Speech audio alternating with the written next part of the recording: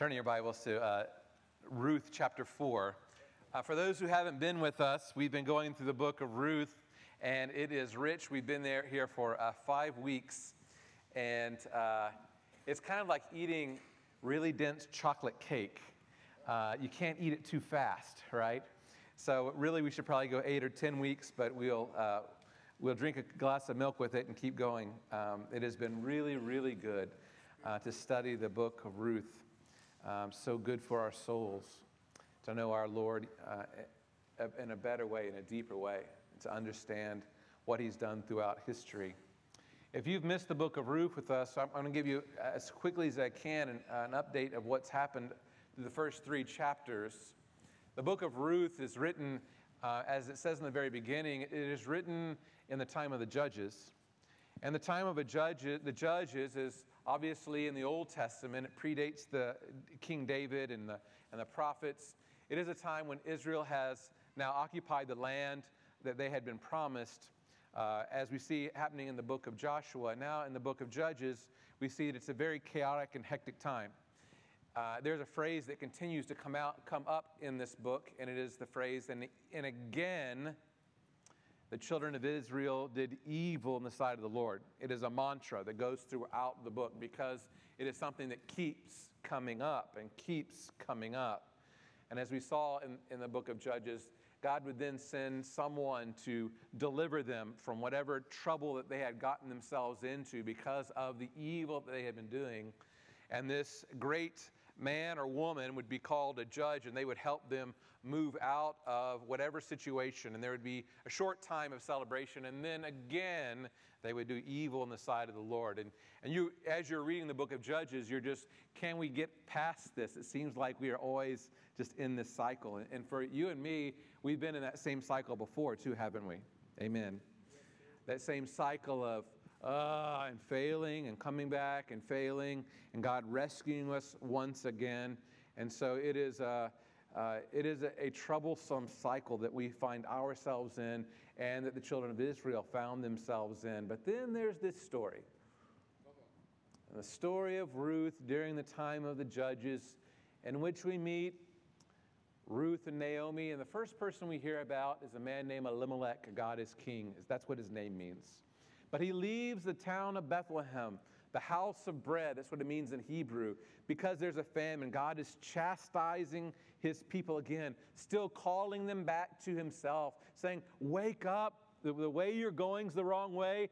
Come back to me.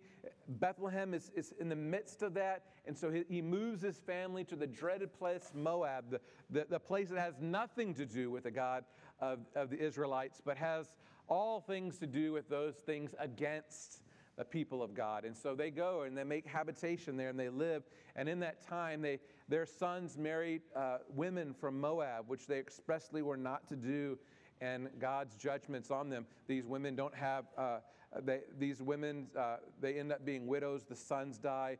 Elimelech dies himself. And so now you have these 3 widows. They have no children of their own, even though they've been married to these men for 10 years. Pretty peculiar that you have 2 of these women who neither one of them are able to give birth over this long period of time. And so now they have to come to a different conclusion. They have to go a different way. And the beautiful thing we hear in the book of Ruth is this voice of God calling out, come home, come home, come home, come home. And so Naomi says, okay, I'm going to go home. And to go quickly to the story, Ruth goes with her, and she clings to her, and she has this love for Naomi that is peculiar. It goes beyond whatever is required by the law. It goes beyond whatever is required by social customs, by good graces even. It is a love that just makes us go, why?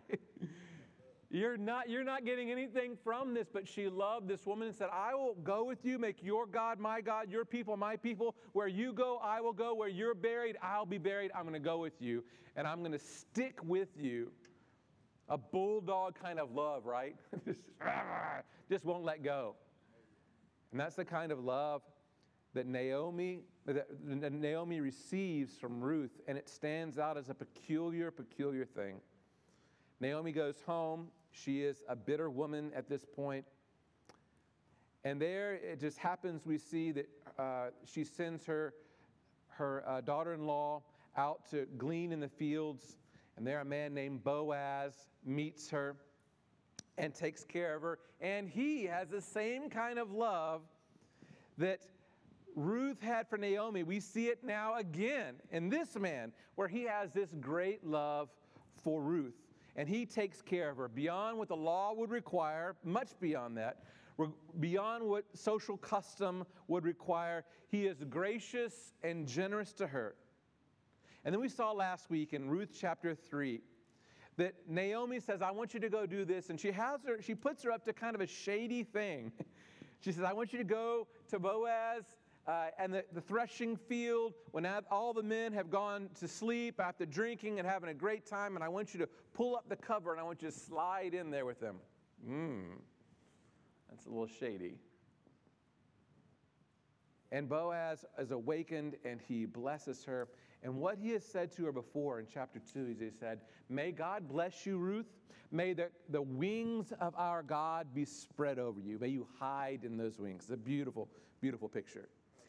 And as she is snuggled in there and he says, who are you? She says, now will you redeem me?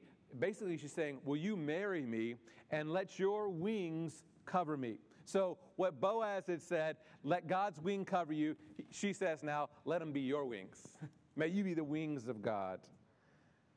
And he agrees. And then this beautiful thing that happened at the end, he sends her home in the cover of darkness so no one will know what's going on, so that people won't think that she's a shady kind of person, that she is what they might fear, that she might be one of those Moabite women. And he sends her off with what? How many scoops? Do you remember? 6 scoops. Not 7 scoops of barley, but 6 scoops of barley. The number that is one short of completion. It's as if to say, there's more coming. There's more coming. And that's been out through the whole story. There's this promise of God that there's more coming. There's more coming. Just hang in there. God is not done yet. God is a gracious and generous God. He is a God of provision. Hold on. There's even more coming. If you thought this was great, there's even more coming. And so today, there's this excitement like there's something more. We're not done yet. God is not done with this family. There's something even more. Today we're going to see that God redeems and the redeemers redeem themselves. They redeem others. They are redemptive people. And here we are in chapter 4, and Boaz has sent her away. It's now morning, and he says, I'm going to take care of everything. So this is the problem that Boaz is going to have. In this culture, there were redeemers. The redeemers were kinsmen. And the closest kinsman had the responsibility to redeem, or the right to redeem their family members. So let's talk a little about what it means to redeem. There are 3 kinds of redemption that we see found in the Old Testament having to deal with family members. So if you had a family member who was in very difficult times and they could not take care of themselves financially, you can think about Naomi and Ruth here. They had no way to take care of themselves. They had no husbands. They had no brothers. There was no uncles. There wasn't anybody there to take care of them. There's no job they can go out and get. And so they were left out. And so those kinds of people who found themselves in a terrible financial situation would oftentimes sell themselves into slavery. They would sell themselves so that they could pay a debt or that they could be taken care of in the midst of slavery. And so they would get some kind of portion for whatever work they did, but they would be beholden to a master. So part of one of the ways a kinsman could redeem someone is to take them out of slavery, to give them freedom again, to say, I'm going to financially take care of you. I'm going to pay your debt, and so now you're going to be all right. A second type of redemption that we'll see in this story is the redemption of land, where a family has become so poor that they've had to give away their land. They've had to pay off debts, or the land hasn't done well, and so they lose the land. Well, the people in the family who had been given that land, if they're going to sell it, they could say, well, we're going to buy that back. That really belongs to our family. It's a family property. And so you could redeem the land.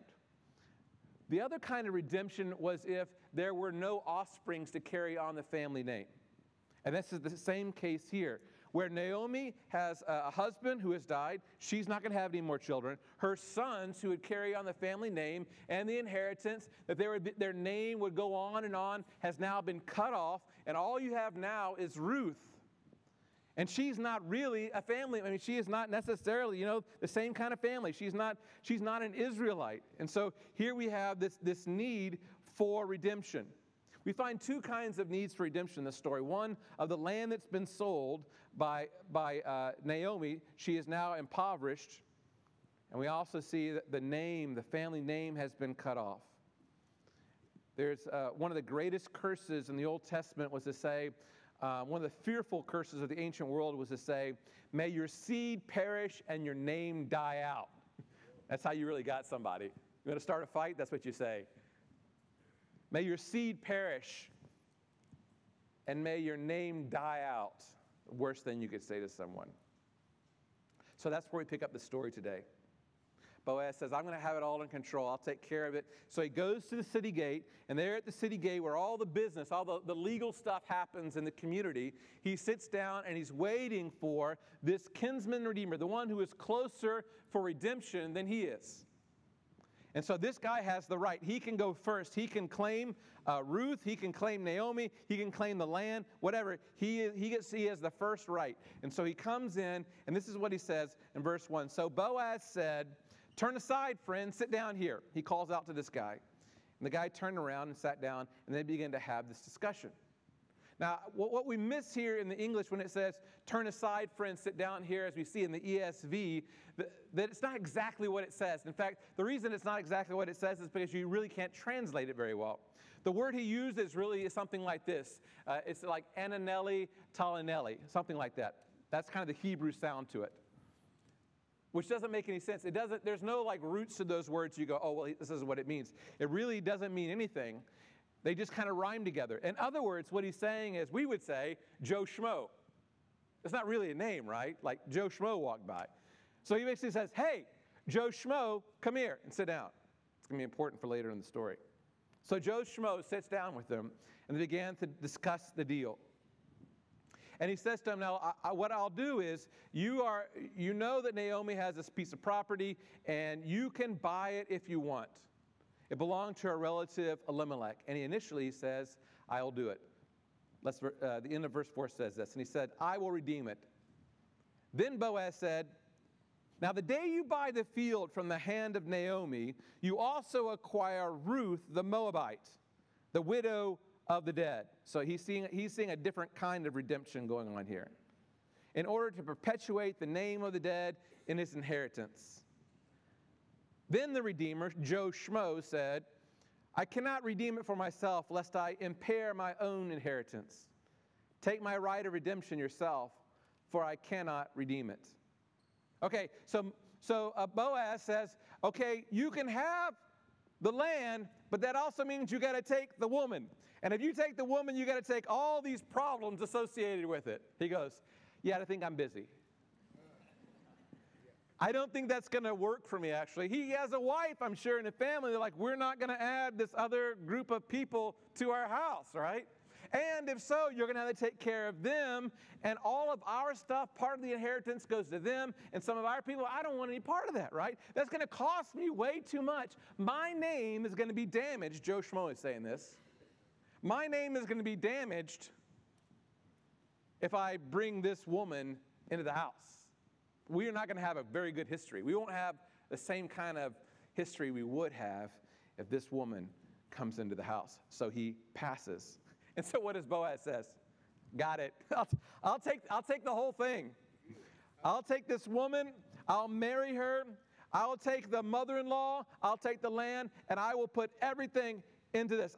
It's going to cost him a great deal. He has to actually buy this land back from somebody else. At this point, the land has already been sold to somebody else. He's going to have to buy back the land, and now he has to take this older woman into his home and this younger woman, and he's got to provide for them, and now they're going to march forward in life, in some ways restricted. It's going to cost him a great deal, but Boaz has a Hesed kind of love, doesn't he? And so this Hesed kind of love goes beyond what the law requires. It goes beyond what the culture requires. He is going to love them in this moment, and he's going to have an enduring love for them. Boaz is a redeemer. And so he marries. The first part we see is that there is a need for redemption. Then we see the provision for the redemption. Boaz redeems, takes Ruth to be his wife, and it costs him. And then we see the glory of the redemption, or the glory of the redeemers. A little further down in verse 11, it says this: when the people gathered around in the midst of all this and seeing all of this amazing things happening in their community, in verse 11 it says, then all the people who were at the gate and the elders said, we are witnesses. May the Lord make the woman who is coming into your house like Rachel. May the Lord make this woman, Ruth, like Rachel and Leah, who together built up the house of Israel. May you act worthily in Ephrath and be renowned in Bethlehem. And may your house be like the house of Perez, whom Tamar bore to Judah, because of the offspring that the Lord will give you by this young woman. They're blessing her, saying, now, as she comes into the house, may she be blessed and may she be a blessing. Just like Rachel and Leah, these great women of faith. And so when you hear about great women of faith in the Bible, you usually hear Leah and Rachel. In this context, it's Rachel and Leah. And they're saying, listen, she's going to be this great woman of God that is going to affect the whole community of faith forever. May that happen. May God bless her like that. Not that she just is redeemed, but that she's going to be a part of the redemption of all of Israel. Isn't that great? Do you realize how far off she was at the beginning of the story? Nobody even knew her name. She lived in Moab, and everyone says, boo! Moab is horrible. She was worshiping Chemosh. She was practicing terrible religious practices. And God called her from that place and said, now sit among Leah and Rachel. You're going to be the foundation of my redemption for all of Israel. Can someone say amen? Is that not good news? Isn't our God full of good news? He calls people who are desperately far from God. And he calls them to himself. And he makes something of them. Whew. That's good news. So they begin to say, we are witnesses. May the Lord make the woman who is coming into your house like Rachel and Leah. Bless her and all of Israel. May she be a pillar of faith for all of us. May we follow after that example and we be like her as you redeem Israel. But there are more redeemers in this story than you might have guessed at the beginning. Verse 14. Then the women said to Naomi, blessed be the Lord who has now left you this day without a redeemer, and may his name be renowned in Israel. He shall be to you a restorer of life and nourisher of your old age. For your daughter-in-law who loves you, who is more to you than 7 sons, has given birth to him. Listen to the language here. Who's doing redemption here? Who's expressing this hesed kind of love? In verse 14 and 15, it's saying actually they're recognizing that Ruth is expressing this hesed kind of love and in a way has redeemed Naomi. But then there's a little secret in here. She begins talking about he is the one who has restored and redeemed you. But they're not talking about Boaz. They're talking about the baby. Ruth and Boaz have had a baby. Remember, this is the same Ruth that was 10 years and couldn't have a baby. And now she gets married and immediately she has a baby. God's favor there. And she's now holding this baby and they're saying, now this one, let this one be to you, Ruth, and to Naomi, the restorer of life. Naomi, may this baby be the nourisher of you in your old age. You are blessed because you have Ruth as your daughter-in-law. She is better than 7 sons. And so now we see there is in her arms a redeemer. One who will redeem Naomi to give her family a line, an inheritance that will go on and on. This little baby Who are our redeemers in this story? We see that Boaz is a redeemer. We see that Ruth is a redeemer. And then we see this child is a redeemer. It gets even better. Look in verse 18. Now these are the generations of Perez. Perez fathered Hezron. Hezron fathered Ram. Ram fathered Amminadab. Amminadab fathered Nahshon. Nahshon fathered Salmon. Salmon fathered Boaz. Boaz fathered Obed. Obed fathered Jesse. And Jesse fathered David. Did you catch the last names there? This baby's name is Obed. Boaz fathered Obed. Obed fathered Jesse. And Jesse fathered David. So this is written sometime after David comes king, and they recount this story, and that's how we get to David, they're saying. This is the history of David. This is how King David came about, because of this woman, this far-off woman who was brought near and then had this baby named Obed, who is serving in the line of redemption. You see, King David was good news to Israel. Remember, we talked about this cycle of going over and over again. We talked about the first week about these chieftains who would cheat people who weren't godly people. And now we have King David, the one they say, who God says was a man after his own heart. He breaks that cycle. Now we have this king who loves the Lord. And they're saying, look, this is where he came from. He came from Ruth, he came from Boaz, and he came from little baby Obed. God is about redeeming his people. God, throughout the story, has been working in such a way that, it's only God can be doing this.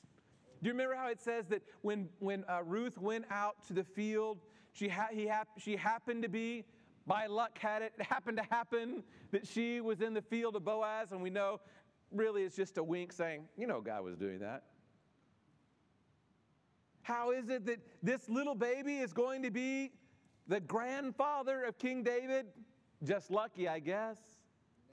Just that the kinsman redeemer, the Joe Schmo happened to be walking around. The same kind of language is used there. Joe Schmo just happened to be there. And he says, hey, come here. Just happened to be that way. No, God is in control. And God has a plan to redeem his people, to call them from far away. For those who have wandered, he is calling them back. Come home. Come home. God has a sovereign plan. But it doesn't end with David, right? Because King David, from the tribe of Judah, he's going to have his own great grandson. And he's going to be born where? In the city of David, which is Bethlehem. Because God's plan is greater than King David. You see, King David is going to help for a generation, but Jesus is going to come and help for all time. He's going to break this cycle that keeps going over and over again and release us from that. He's going to proclaim the captives to be free. He's going to give land to a people who did not have a land. In fact, we have an eternal inheritance. When the disciples asked about Jesus, he said, you'll find me in my Father's house. I'll be preparing a place for you. We have a homeland. He's released the captives. He's provided land for those who had lost all things, and he has given a name to dead men. He's given us a new name. While we were dead in our sins, he has made us alive in Christ. And now we have a name that is after his name. We're in the family. He is our Redeemer. And this story just works. And that's why I'm wearing purple today, because in joy of the King, right?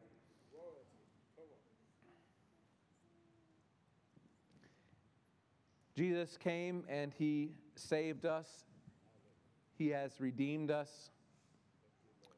But we have this pillar of faith in Boaz that reminds us of the great men of old, of Enoch and Jabez. And we have this woman of God who stands as a pillar of faith in this time. We have the chorus of the crowd recognize them as redeemed, and now that they will be a part of redemption. God has called us to redemption, but also to serve as redeemers. He has come to put his wings over us and then called us to put our wings over others. 2 Corinthians 5:16 says, so from now on we regard no one from a worldly point of view. Though we once regarded Christ in this way, we do so no longer. Therefore, if anyone is in Christ, the new creation has come. The old has gone away. The new is here. All of this is from God, who reconciled us to himself through Christ and gave us the ministry of reconciliation. That God was reconciling the world to himself in Christ, not counting people's sins against them. And he has committed to us the message of reconciliation. We are therefore Christ's ambassadors, as though God were making his appeal through us. We implore you on Christ's behalf, be reconciled to God. God made him who is no sin to be sin for us, so that in him we might become the righteousness of God. We are now to live in Hesed. We are to live as redeemers. We are to be reconciling, going to those who are far off and calling them to Christ, loving the unlovely, enduring in our love, giving beyond is what is expected. We are to be we are to be a church loving those who are far away from the righteous truth. We are to love those who have just returned from the pen and those on the way to the pen. We are to love those who are far off, who have the wrong tattoos in all the wrong places. Amen. Pants that sag, those on the outs. Those who have dreads and not even the cool kind of dreads.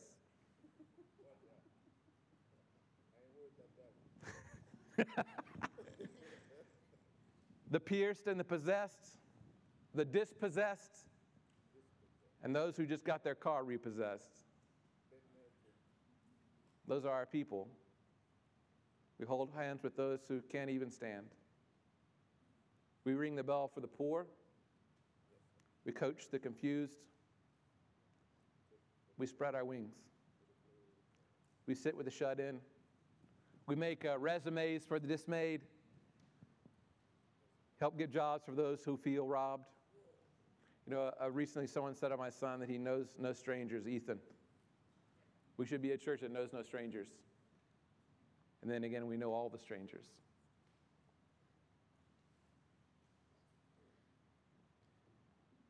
We proclaim that there is more.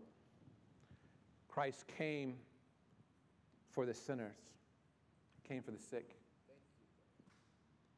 He has come to break the chains of the slavery of sin, and to proclaim freedom.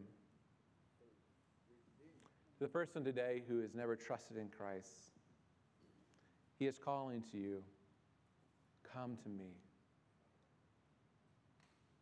If you are far off, he calls even louder, come to me.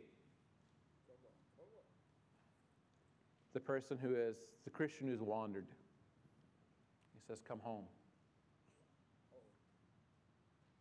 To those who feel on the outside, know that we were all on the outside.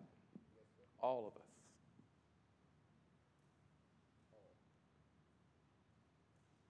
To those who are liars, lunatics, arrogant, proud, pretentious, he calls to you today.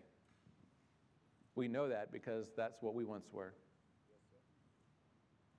Those who are lustful, slanderers, thieves, homosexual, adulterer, pornographer, he calls to you, come home. We know that because that's who we were. Our Redeemer lives. Our Redeemer lives. And he's calling us to salvation. He's been doing it for a long time. He's provided us freedom, a land of our own, in his very name. Let us rejoice in this Christmas season, for our Redeemer lives.